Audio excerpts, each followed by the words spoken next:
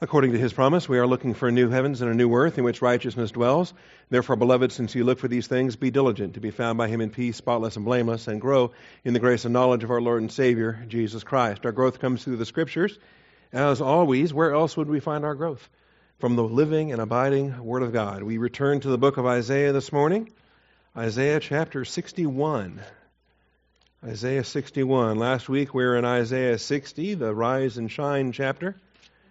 Rise and shine and give God the glory, glory.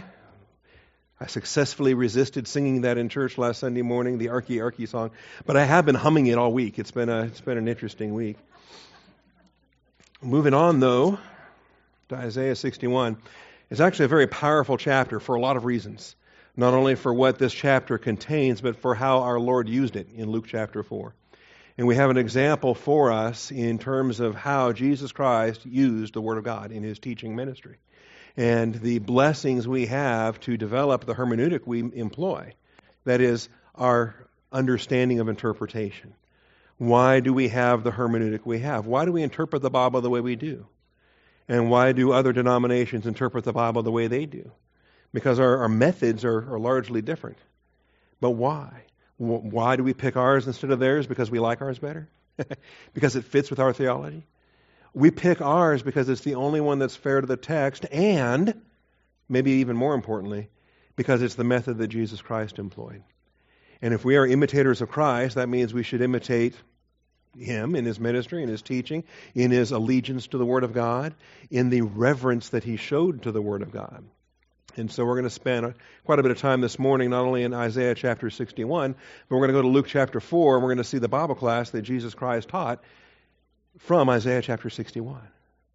And I don't find it accidental that it's the only sermon we ever hear Jesus preaching, that he's preaching from a text itself out of the Old Testament. He's in the synagogue, and he opens the scroll, and that's the chapter that was assigned to him. And so he accepted the assignment, and then he gave the application. And we're going to see that here in a moment. I do want to open us up with a word of prayer, though, that we might have the opportunity to set aside any distractions, any carnality, anything that's going to hinder you from the Word of God this morning. Deal with that quietly before the Lord in silent prayer. Confess what needs to be confessed. And let's ask the Father to bless our time in his truth today. Shall we pray?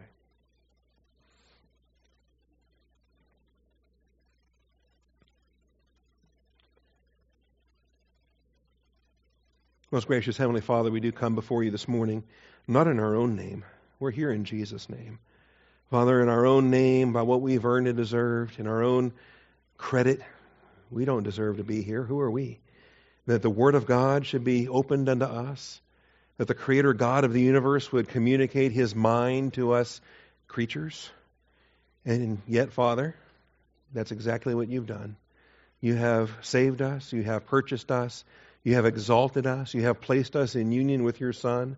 And now, Father, you fellowship with us like you fellowship with your Son. We have full adult standing before your presence. And Father, I rejoice in this. I thank you that the Word of God is going to go forth this morning. It already went forth last hour. It's going to go forth again this hour. And it doesn't depend on how smart we are to figure these things out. It's entirely dependent upon how faithful you are to open the eyes of our understanding, to feed us, to lead us in the paths of righteousness for your name's sake. So, Father, we call upon your faithfulness again this hour. Minister your word to us. And might we be blessed as we see the prophecy of Isaiah speaking the very words of Christ 600, 700 years ahead of time. I thank you, Father, in Jesus Christ's name. Amen. All right, what we have here is clear guidance on rightly dividing the Word of God. Isaiah 61 provides us clear guidance on rightly dividing the word of truth. We're commanded to rightly divide the word of truth. We quote 2 Timothy a lot, right? As workmen needing not to be ashamed, let's be diligent to present ourselves before him as workmen needing not to be ashamed. Doing what? Rightly dividing the word of truth, accurately handling the word of truth. But in that command in Timothy, it doesn't tell us how. Okay, well, how do we rightly divide? On what basis do we rightly divide? What is our criteria by which we can classify things as one or the other? Isaiah 61 gives us that.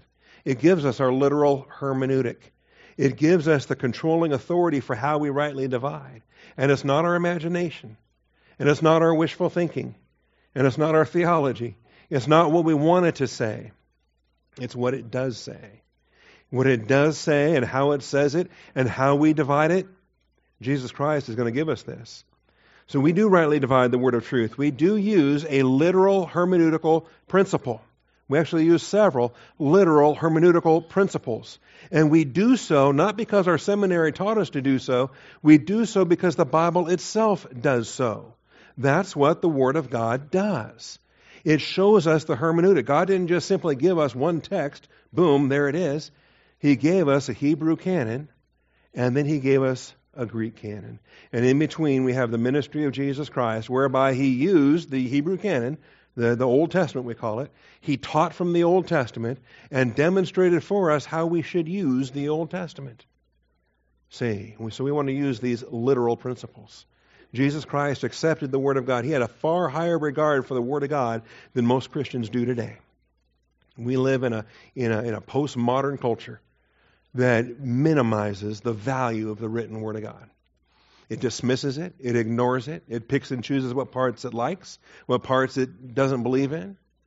We're in this postmodern culture that believes that believes verse 1 is a lie.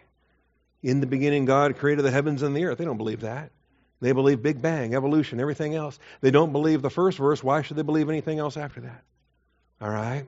And because they have a low regard for Scripture, there's no wonder that their Christian walk is a train wreck. I'm hoping that this hour will restore a high regard for Scripture and will help to explain why we use the hermeneutic we do.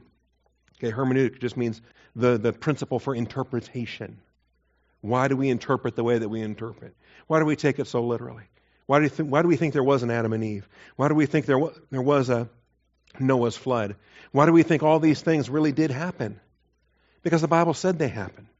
And Jesus affirmed what the Bible says happened. See? And if we violate that, I think we're doomed. Understand, Jesus was tempted 3 times in the wilderness, and every single time He was tempted, He said, "It is written." Isn't that powerful?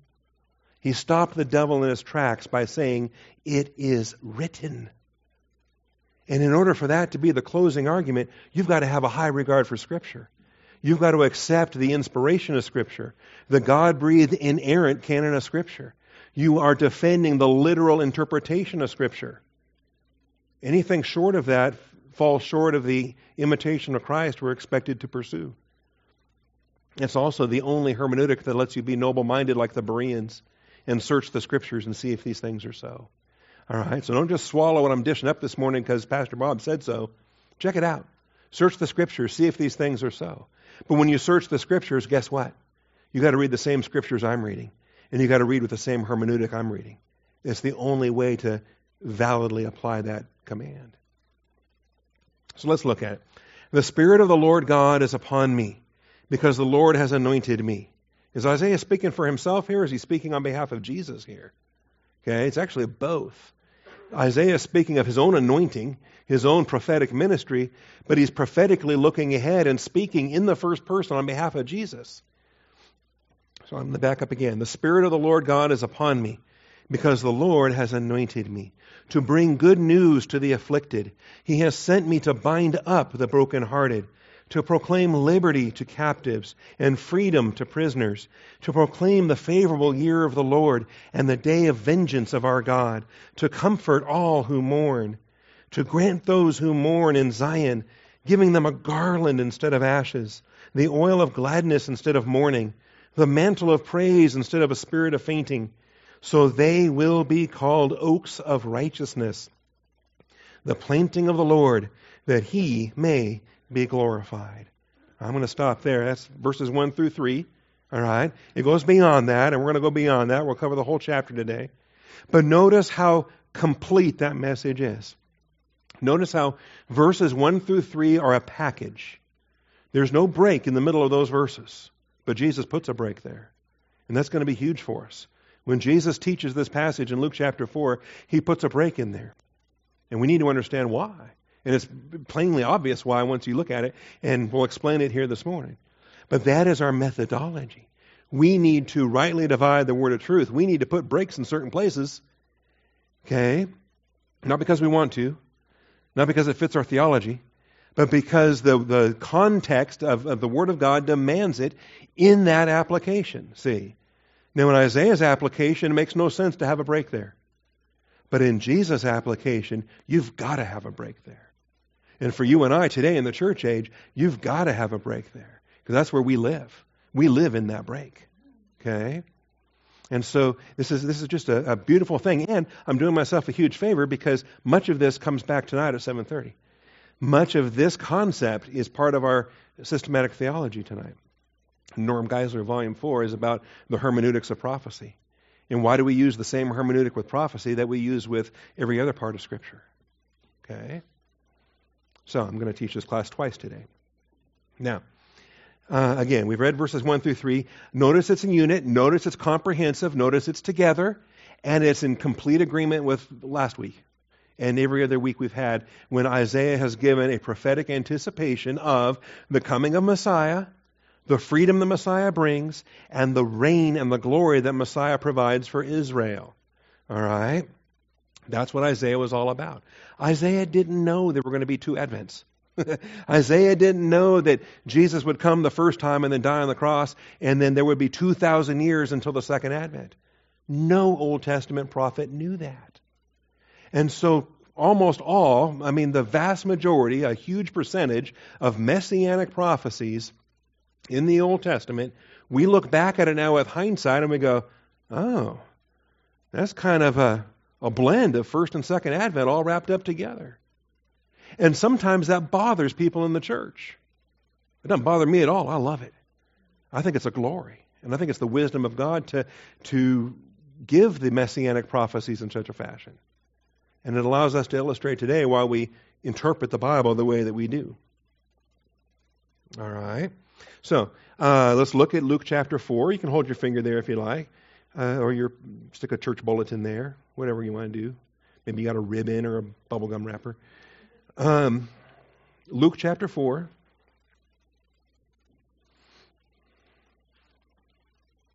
And we'll see how Jesus does this.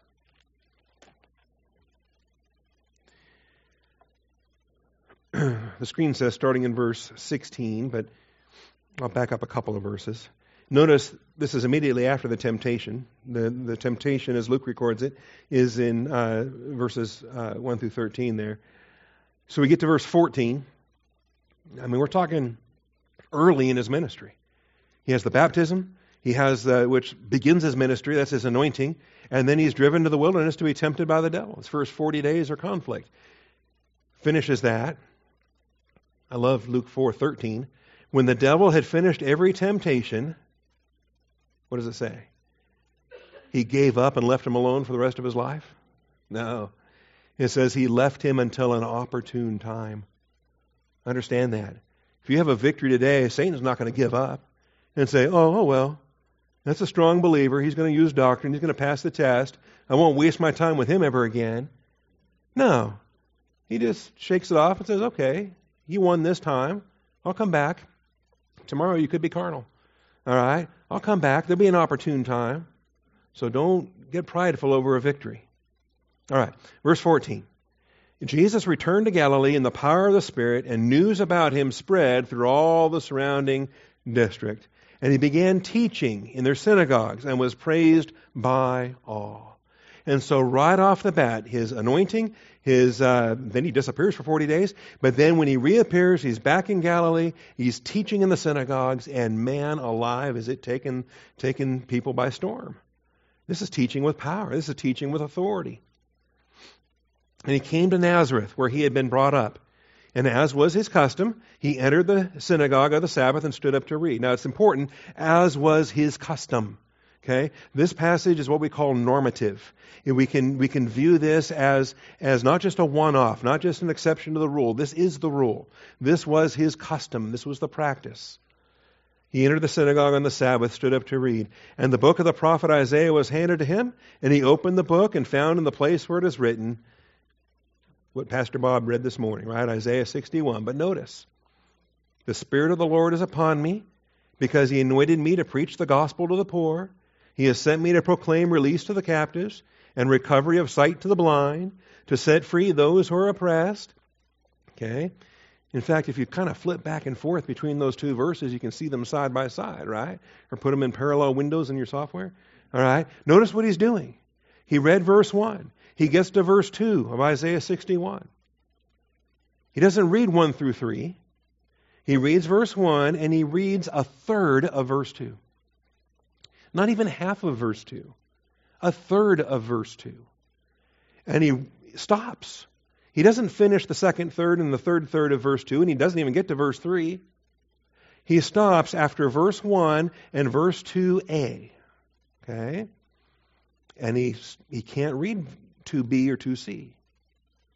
And he can't read verse 3. Because he stops with to proclaim the favorable year of the Lord. Then he closed the book, gave it back to the attendant, sat down, and the eyes of all in the synagogue were fixed on him. You know, it'd be like if the song leader gets halfway through a verse, right? You know, Savior like a shepherd lead, and then he closes the hymnal and sits down. And you're just like, wait a minute, okay? I mean, you're just left hanging, right? And that's what he does. He just shuts the reading off right there. This is what we call rightly dividing the word of truth. And sometimes it takes precision. I mean, all the time it takes precision. But, you know, right there, to divide it between 2a and b, the way that he did there within that verse, I think is critical. It gives us the methodology that we need to employ, the care that we apply to every Messianic text. That's why we have to distinguish between first Advent and second Advent. Okay? Now, Isaiah couldn't do that, but Jesus could, and Jesus did. And you and I can, and we must. We absolutely must. Kind of easy for our sake because first Advent's done, right? It's done. We read about it in the Gospels. Okay? He did what he did in his first Advent.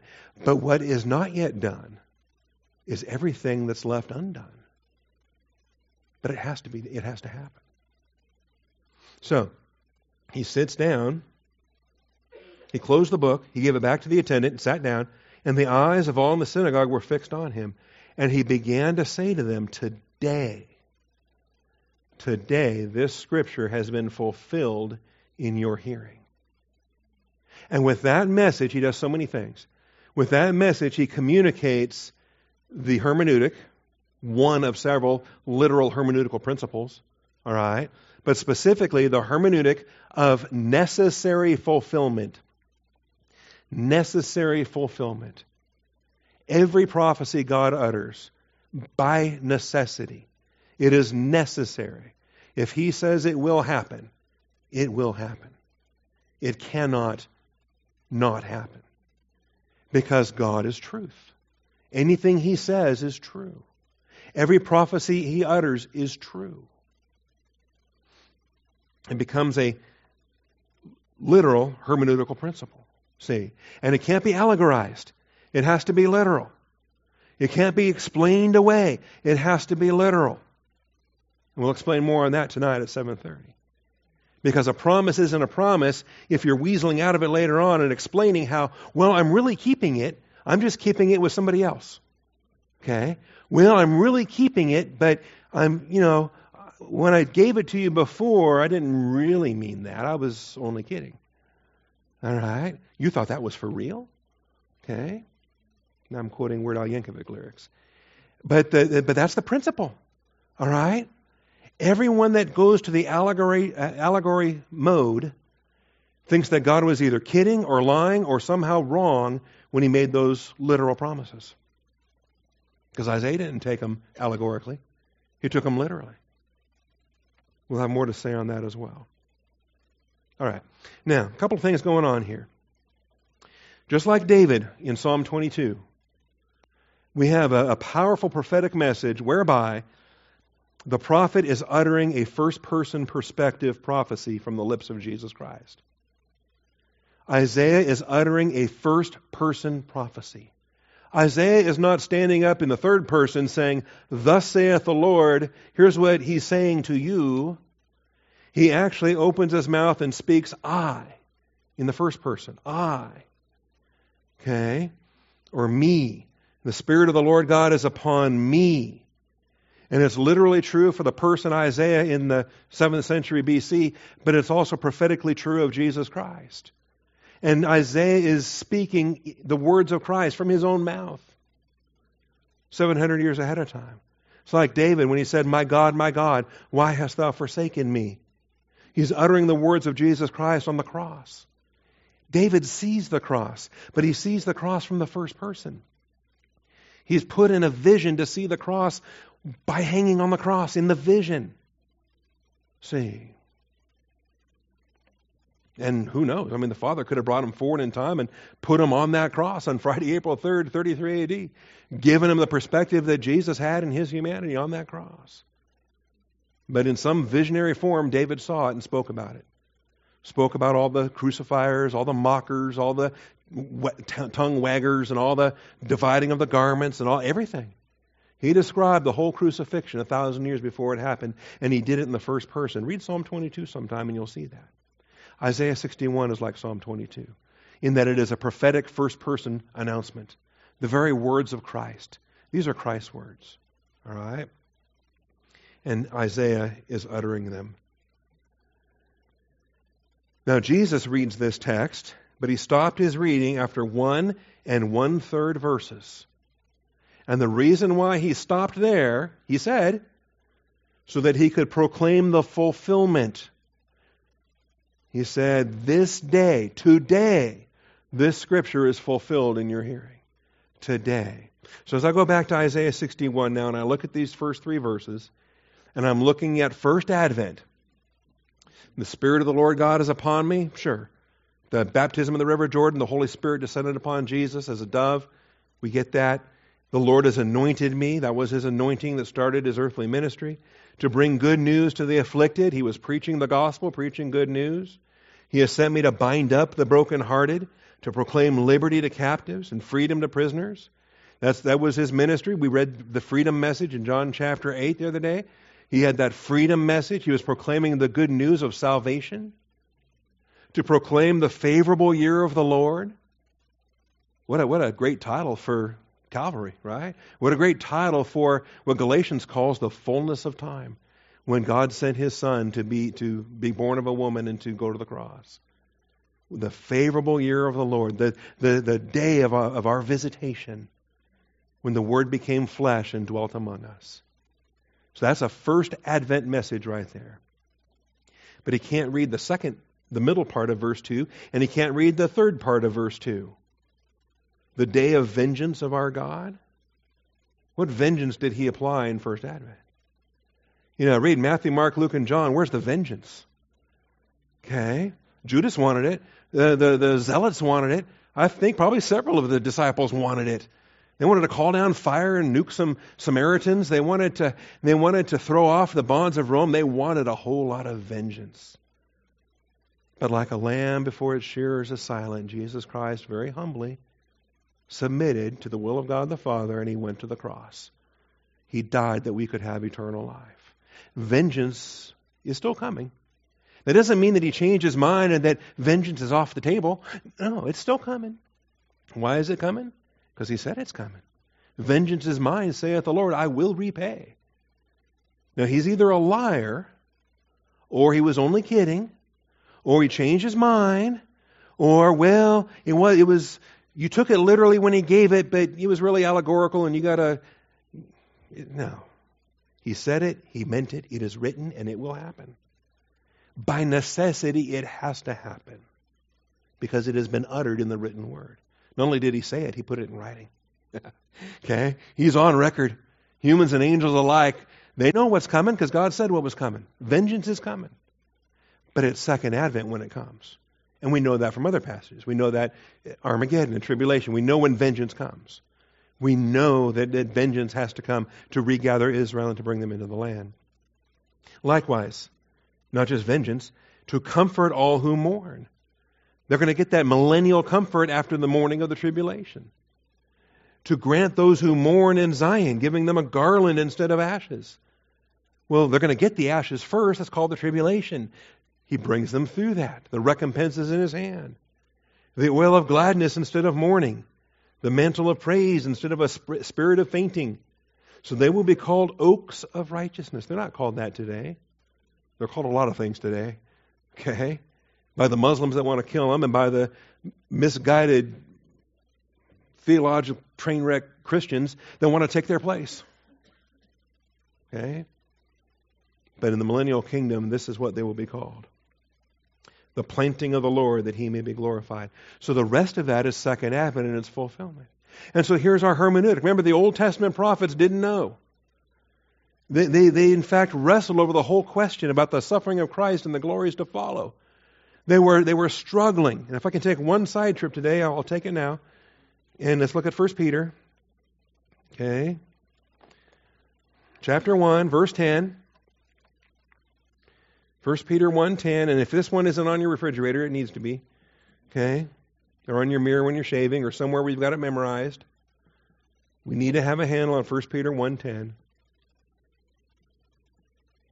As to this salvation, the prophets who prophesied, such as Isaiah in chapter 61, of the grace that would come to you, made careful searches and inquiries. They weren't lazy. They were careful. They weren't sloppy. They searched the Scriptures and they inquired of the Lord. Searches and inquiries. They were scouring the Hebrew canon, trying to find their answers. Couldn't find it.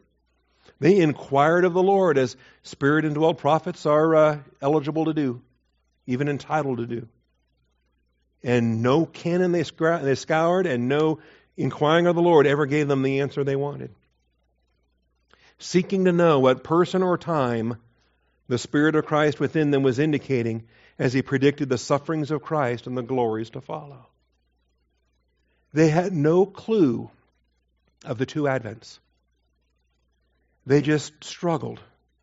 They knew that there was a suffering Messiah. They knew that there was a reigning Messiah. And so they debated.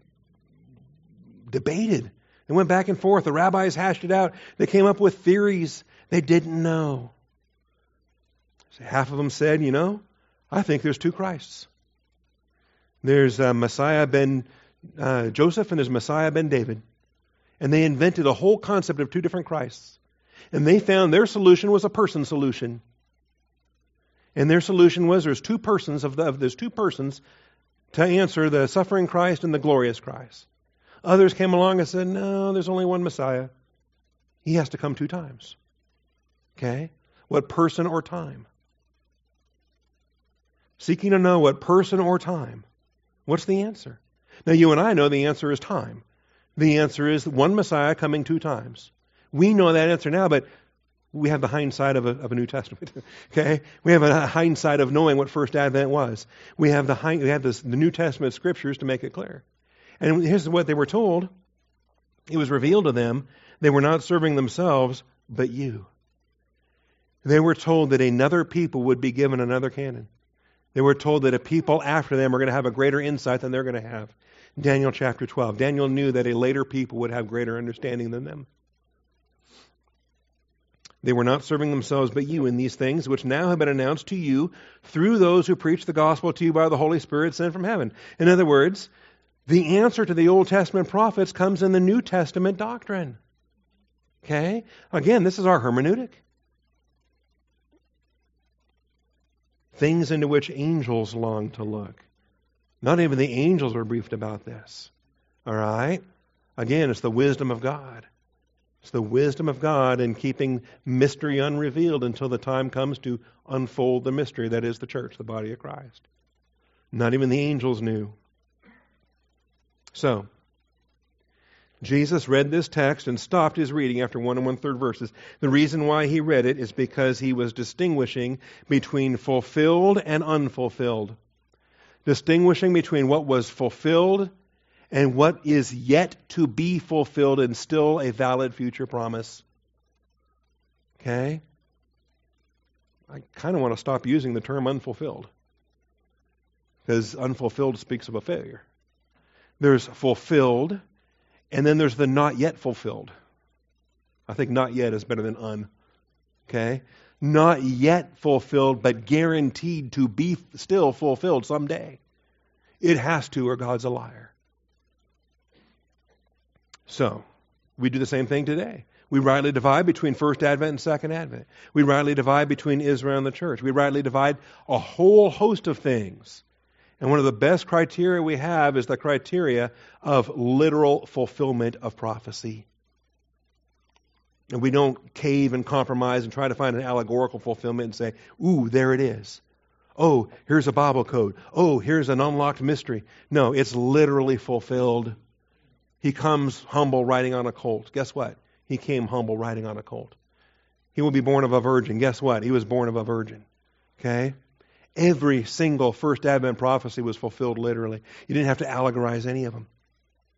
You didn't have to weasel around it. You didn't have to find some explanation for it. It was literally fulfilled the way he said it was going to happen. So too with the second Advent prophecies. They have to also have literal fulfillment, or the first Advent prophecies don't make any sense. Especially when, like Isaiah 61, it's all the same prophecy. It is organically connected as a single prophecy. And if the first half is fulfilled literally, so too must the second half be fulfilled literally. Okay?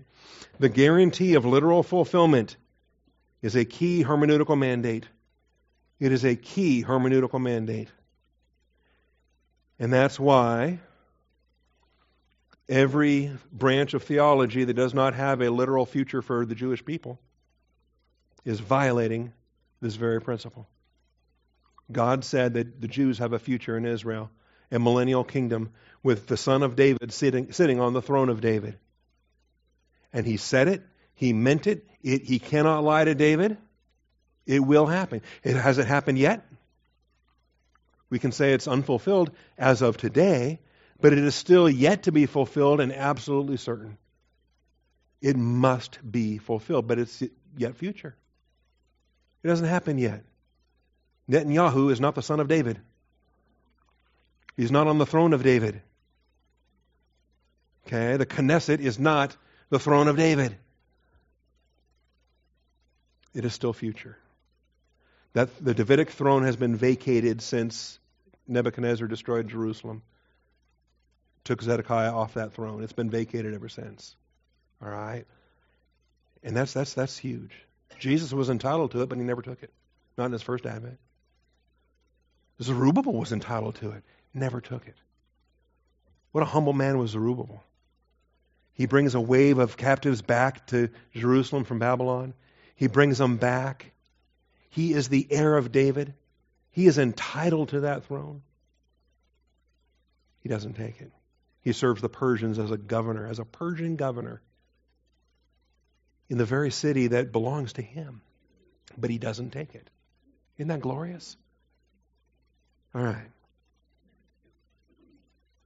But it will happen. It has to happen. God said it was going to happen. So it is future. It is future.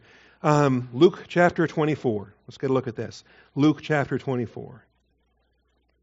So we're going to spend more time in Luke than we are in Isaiah 61 this morning. Maybe. Probably not. We'll be back on Isaiah before you know it. But Luke 24. I want to show you a couple of knuckleheads, and then I'll show you 12 more knuckleheads. Okay? Because the two disciples on the Emmaus Road, they're the first couple of knuckleheads. All right? And then the disciples after that, the 12, because Matthias had to have been there. Judas is gone, but Matthias is there in the upper room. Okay? Doubting Thomas misses the first one, but he gets there for the second one. Luke 24 is the resurrection of Jesus Christ. On the third day he rose from the dead. Why? Because he said on the third day he would rise from the dead. And all the Old Testament prophets said on the third day he would rise from the dead. The sign of Jonah is the third day. Jesus rose from the dead. Okay? And these disciples are struggling because they've not adopted the hermeneutic Jesus gave them when he was preaching to them in the synagogues. And so, Emmaus Road, verse 13. Two knuckleheads going that very day to a village named Emmaus.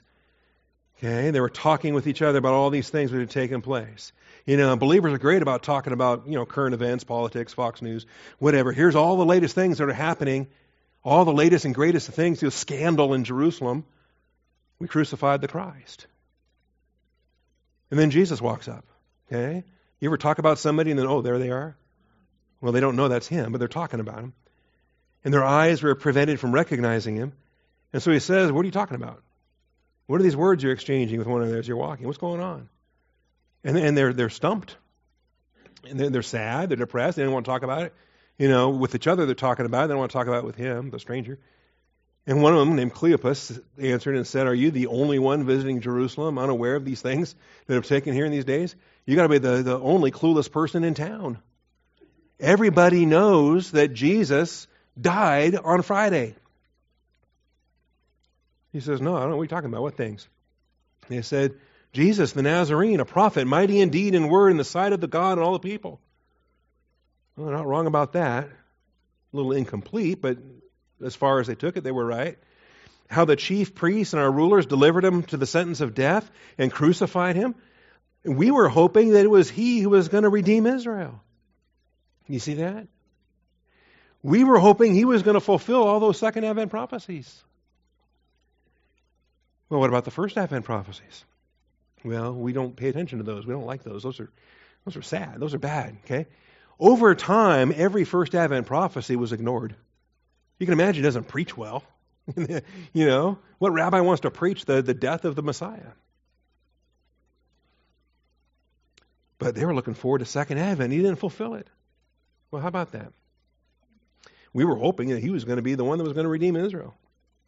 Guess we were wrong. He wasn't the Christ. Okay? Bunch of morons. Indeed, besides all this, it is now the third day since these things happened. Okay? Now they're double stupid because Jesus had told them what was going to happen on the third day.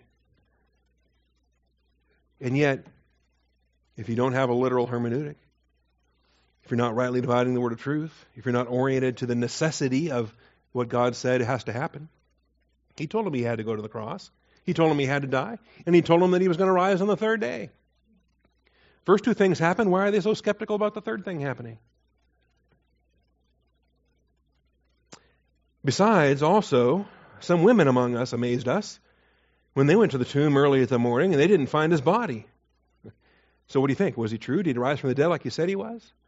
Well, you can't trust women. Come on. They tell all kinds of things. I'm going to get in trouble.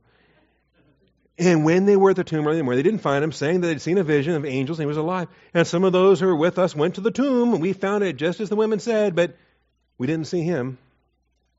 So yeah, the tomb was empty, but we don't know what they did with the body. We don't know what happened to him. Now look what he calls them. Okay? I've been calling him knucklehead the whole time. It's because he called him this. He said, O foolish man, and slow of heart. That leads to hardness of heart. Starts with slowness. Slow of heart to believe in all that the prophets have spoken. Notice, not some of what the prophets have spoken, all of what the prophets have spoken. Don't pick and choose the things you like of what the prophet spoke, and then ignore the parts you didn't like. You have to, by faith, accept and believe all that the prophets have spoken. You can only do that with a literal hermeneutic. And you can only do that if you're rightly dividing the word of truth as Jesus is doing, on a fulfilled and not yet fulfilled basis. He says, was it not necessary? See, the necessity of fulfilled Scripture. It is necessary. It's a have to. God has to do what he said he would do. It is a compulsion in God's case because it's the nature of God to be true to himself. He cannot say something and then not bring it about. Was it not necessary for the Christ to suffer these things and to enter into his glory? Yes. Necessary because of God's faithfulness, God's truth, God's prophecy, and also necessary because it was the only way to redeem fallen humanity. Of course it was necessary. Then beginning with Moses and with all the prophets, notice, how about that? Beginning with Moses, okay, so it's systematic. It starts with Genesis and encompasses the whole canon of Scripture. Beginning with Moses and with all the prophets, that includes Obadiah and some of the other minor ones that we usually ignore, okay? You cannot rightly divide the word of truth if you're ignoring a lot of it. It's whole counsel of God's word. Beginning with Moses and with all the prophets, he explained to them the things concerning himself in all the Scripture. It is illegitimate in inductive reasoning to leave out some of the lines of argument, the evidence that you're looking at. You have a flawed study. You come to damaged conclusions. You must examine all of Scripture, and you must rightly divide with a literal hermeneutic as Jesus is illustrating. All right. Same thing happens later on when he teleports into Jerusalem. They have to run back, and it's like a 7-mile jog for them. Jesus gets to teleport back. All right.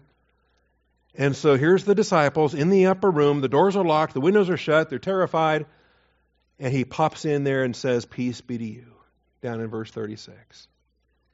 You ever think you were alone in a room and then somebody says something and you jump out of your skin because you didn't think they were there? Okay. And that's not teleportation. That's just sneaking up on somebody. But kind of fun. But, all right. You can imagine you're afraid of the Pharisees. Jesus was just executed. You're in the upper room. You're locked away. You probably have lookouts at the door, one of those slave girls or somebody. And then all of a sudden he says, "Peace be to you."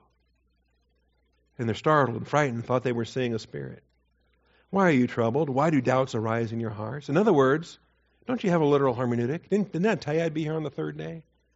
Why are you shocked to see me? See my hands and my feet, it is I myself. Touch me and see. Spirit does not have flesh and bones as you see that I have. Then he eats with them. But notice, as he starts teaching them, verse 44, "These are my words which I spoke to you while I was still with you, that all things," not most things, not a lot of things. He's not Nostradamus. He doesn't get a few things right here and there, and much of it he gets wrong. Everything. God has a 100% record on all of his prophecy. "These are my words which I spoke to you while I was still with you, that all things which are written about me in the law of Moses and the prophets and the Psalms must be fulfilled." The law, the prophets, and the Psalms. That's the whole collection of Hebrew canon. That's the Tanakh right there. That's the Hebrew Bible. Okay? Must be fulfilled. You see that? Must be fulfilled. It's not optional. It's a must. And it's a must on God's behalf. God has to get it done because God said he was going to do it. He said he was going to do it, and he put it in writing. It's going to happen. All right? And this is how now that Jesus has completed his first Advent work, we are very simple in our part to then take the totality of every Old Testament Messianic prophecy, find the 116 of them that were fulfilled in first Advent, okay, and then find the, whatever it is, 400 and whatever many, it's more than first Advent. Second Advent has much more. Okay? Look at every single one fulfilled in first Advent and see that they were all done literally. And then look at the ones that are not yet fulfilled and say, all right, when are these going to happen? They're not going to happen in the church age. Okay? Those weren't prophecies to the church or for the church. They're going to happen after the church is gone. They're going to happen in the tribulation, in the millennium, in the second advent, in the millennium, in the new heavens and new earth. They are all yet future. Must still be fulfilled. Have to be. Have to be. And so we have this. Thus it was written. So notice though, he opened their minds to understand the Scriptures. Biggest hang up on a literal hermeneutic is closed-minded people. Okay? He opened their minds to understand the Scriptures. Thus it is written. Gegraptai, it is written. Same thing he said when he was being tempted. It is written. The Christ would suffer and rise again from the dead on the third day. All right, well, there it is. Now, when we get past the break, okay, Isaiah 61 now, you can save your finger, rescue your finger, bubblegum wrapper, whatever you have there. Get back to Isaiah 61, verse 2 and following. This is all millennium. This is the future. This is what Israel can look forward to. Vengeance, all the recompense upon the Gentiles, vengeance to rescue Israel, comfort to those who mourn, garland instead of ashes, oil of gladness instead of mourning, called the oaks of righteousness, the planting of the Lord. They will rebuild the ancient ruins. They will raise up the former devastations. They will repair the ruined cities, the desolations of many generations. Do we do that? Do we do that? Does America do that? Does any people do that? Do we go back and try to find some old Comanche settlements and do we bulldoze Austin to rebuild a Comanche settlement somewhere? Nobody does that. Ancient ruins are gone until they are rebuilt and restored, until they become, is it cool that they're building life-size arks, ark museums or Bible museums or other things? Those are replicas. In the millennium, they get to rebuild the real places. They get to rebuild Kadesh Barnea. They get to rebuild Shiloh. They get to rebuild every place that's ever been destroyed. They get to rebuild it in the millennium so they can teach the Gentiles the Scriptures. Think about a walk through the Bible when you're walking through the rebuilt Holy Land. Okay? Today you can go see the Holy Land, but what are you seeing? Modern Jerusalem, a few glimpses of the old city, a few glimpses of a little bit, a Wailing Wall. You also see a stupid mosque sitting up there, and you see a bunch of other stuff. Guess what? There's a huge rebuilding program. The millennium will feature unique ministry of Jews to Gentiles, and a part of this ministry is going to be ruin reconstruction. Okay? And that's not gap theory I'm talking about. Ruin reconstruction. I'm talking about, some of you got that. I'm talking about rebuilding these things that had been destroyed. When he gave tribal allotments to those 12 tribes, do you think he meant it?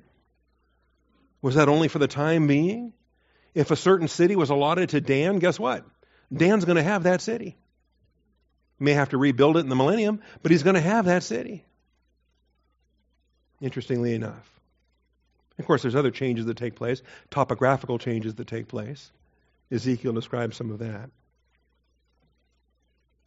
Israel will engage in ruin reconstruction. By the way, this is not possible on the new earth. That's why we know this is millennial, not fullness of time. Okay? Because in the new heavens and new earth, those ruins, not only are they gone, but they're not even remembered anymore. Former things are not brought to mind in the new heavens and new earth. But in order to restore ancient ruins, this has to be a millennial prophecy. It takes place during the 1,000-year millennial reign of Christ. And as I mentioned, I think they're rebuilding all these lost sites. And some of them we're only guessing at anyway.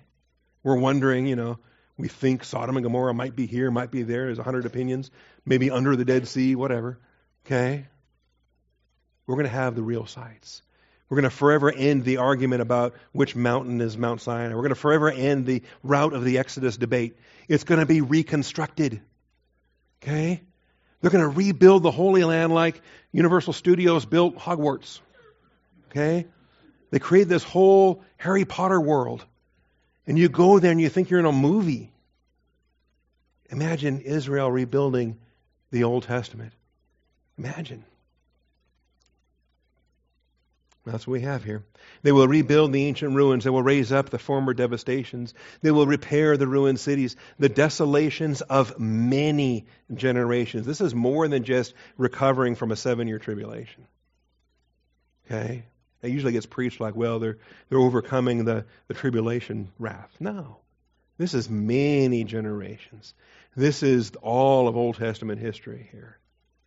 Strangers will stand and pasture your flocks. Foreigners will be your farmers and your vine dressers. In fact, all of the Gentiles are going to be doing all the labor because Israel is going to be doing all the teaching. You will be called the priests of the Lord. You will be spoken of as ministers of our God.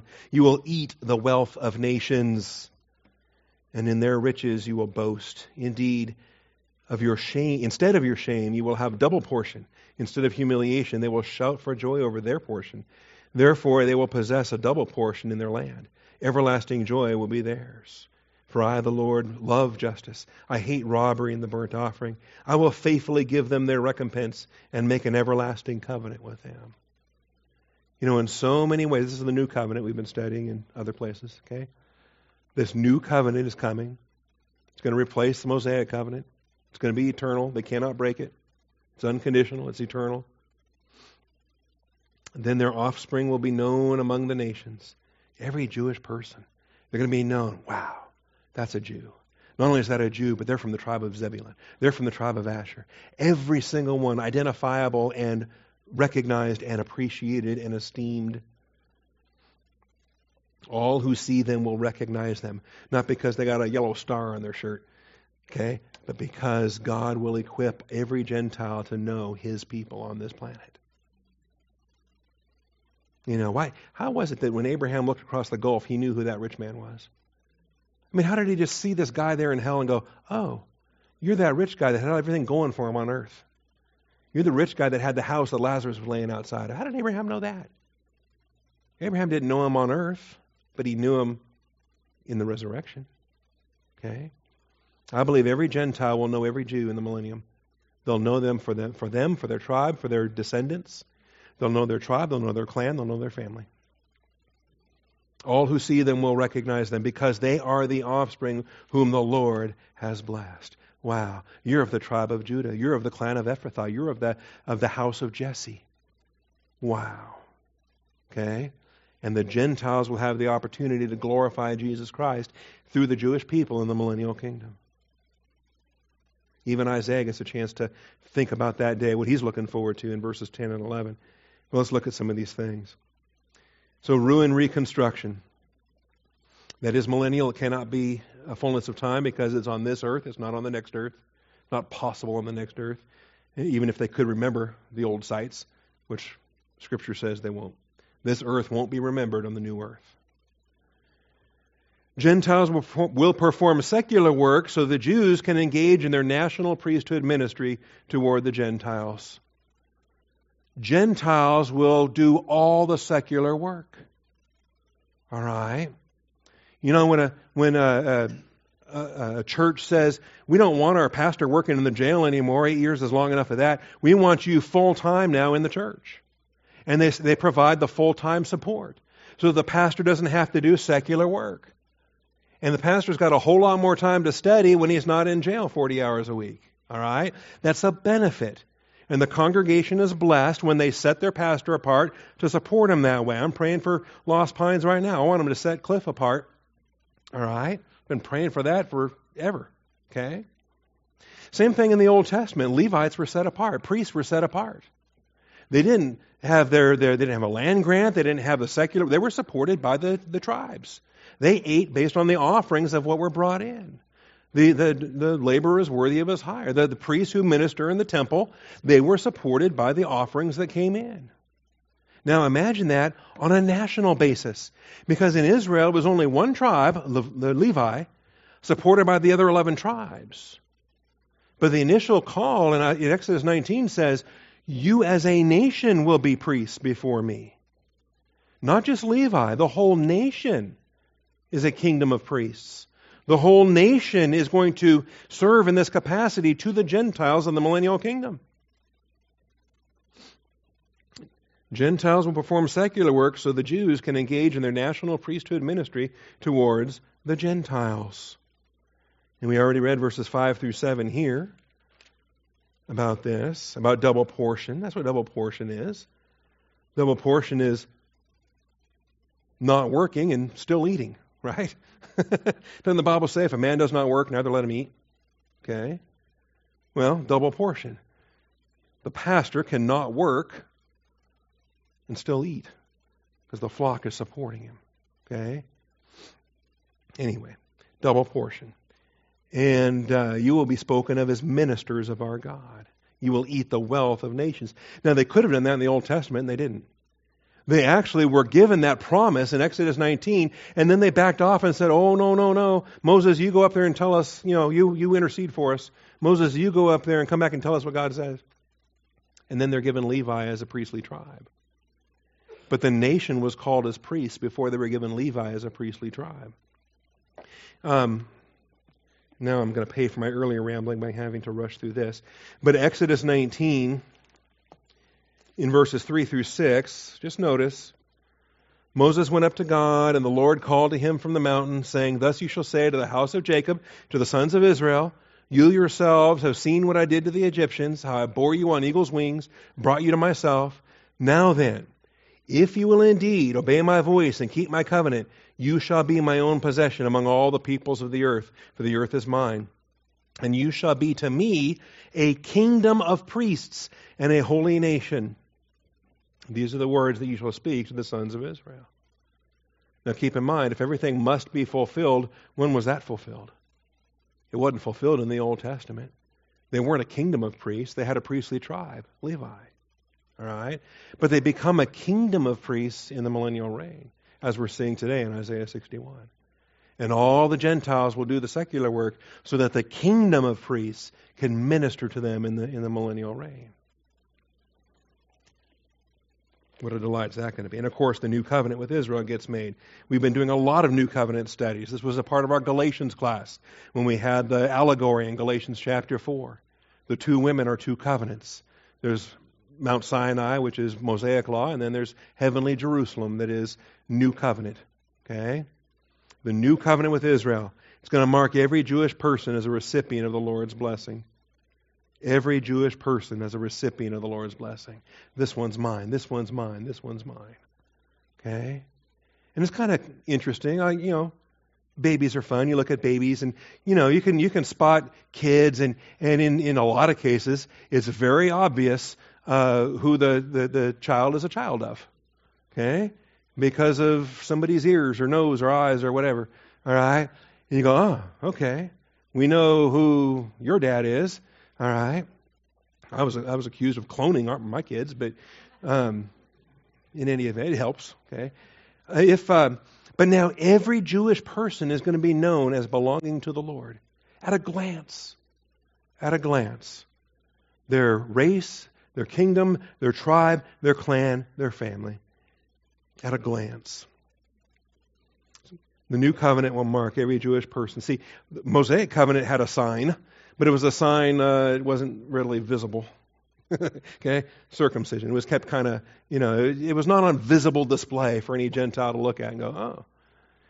But in the millennial kingdom, every Jew, the visible sign of the Lord upon his people, is going to be evident to every Gentile that looks at a Jewish person.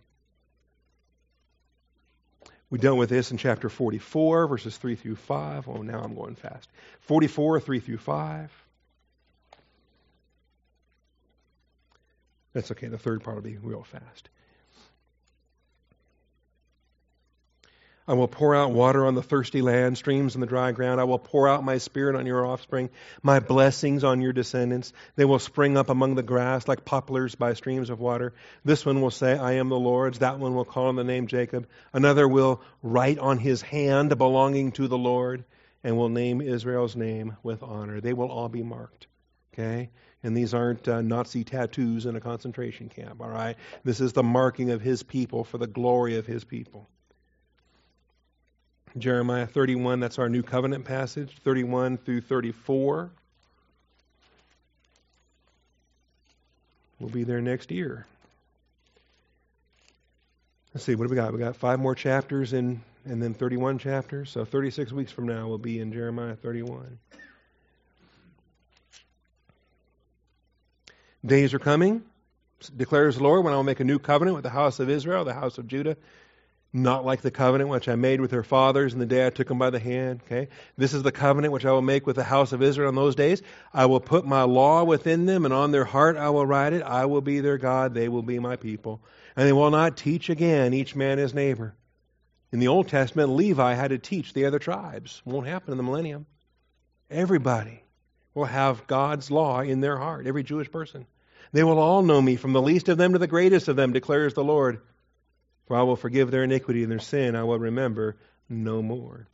Zechariah 8:23. Kind of vivid. I like it. Zephaniah, Haggai, Zechariah, Malachi. Zechariah 8:23. Thus says the Lord of hosts, in those days 10 men from all the nations will grasp the garment of a Jew, saying, let us go with you. We have heard that God is with you. Can you imagine? You're in such high demand that 10 Gentiles are going to be grabbing the hem of your garment, saying, can I be your disciple? Can I learn from you? You're a Jew. Teach me. And every Jewish person, the least of them, will have the law of Yahweh in their heart, and they will be teaching the Gentile nations. They will be in prophetic office.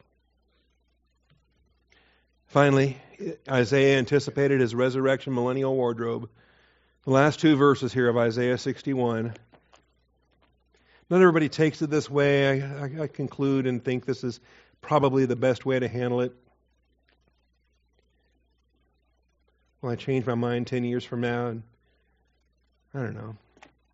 I wonder, if I ever teach Isaiah verse by verse by verse, how much better am I going to understand this instead of chapter by chapter by chapter? But anyway, I will rejoice greatly in the Lord. My soul will exult in my God. Now, he's either still speaking in first person on behalf of Jesus Christ, or he has actually now shifted to his own personal views, what he himself is personally looking forward to when Isaiah is resurrected and he gets there.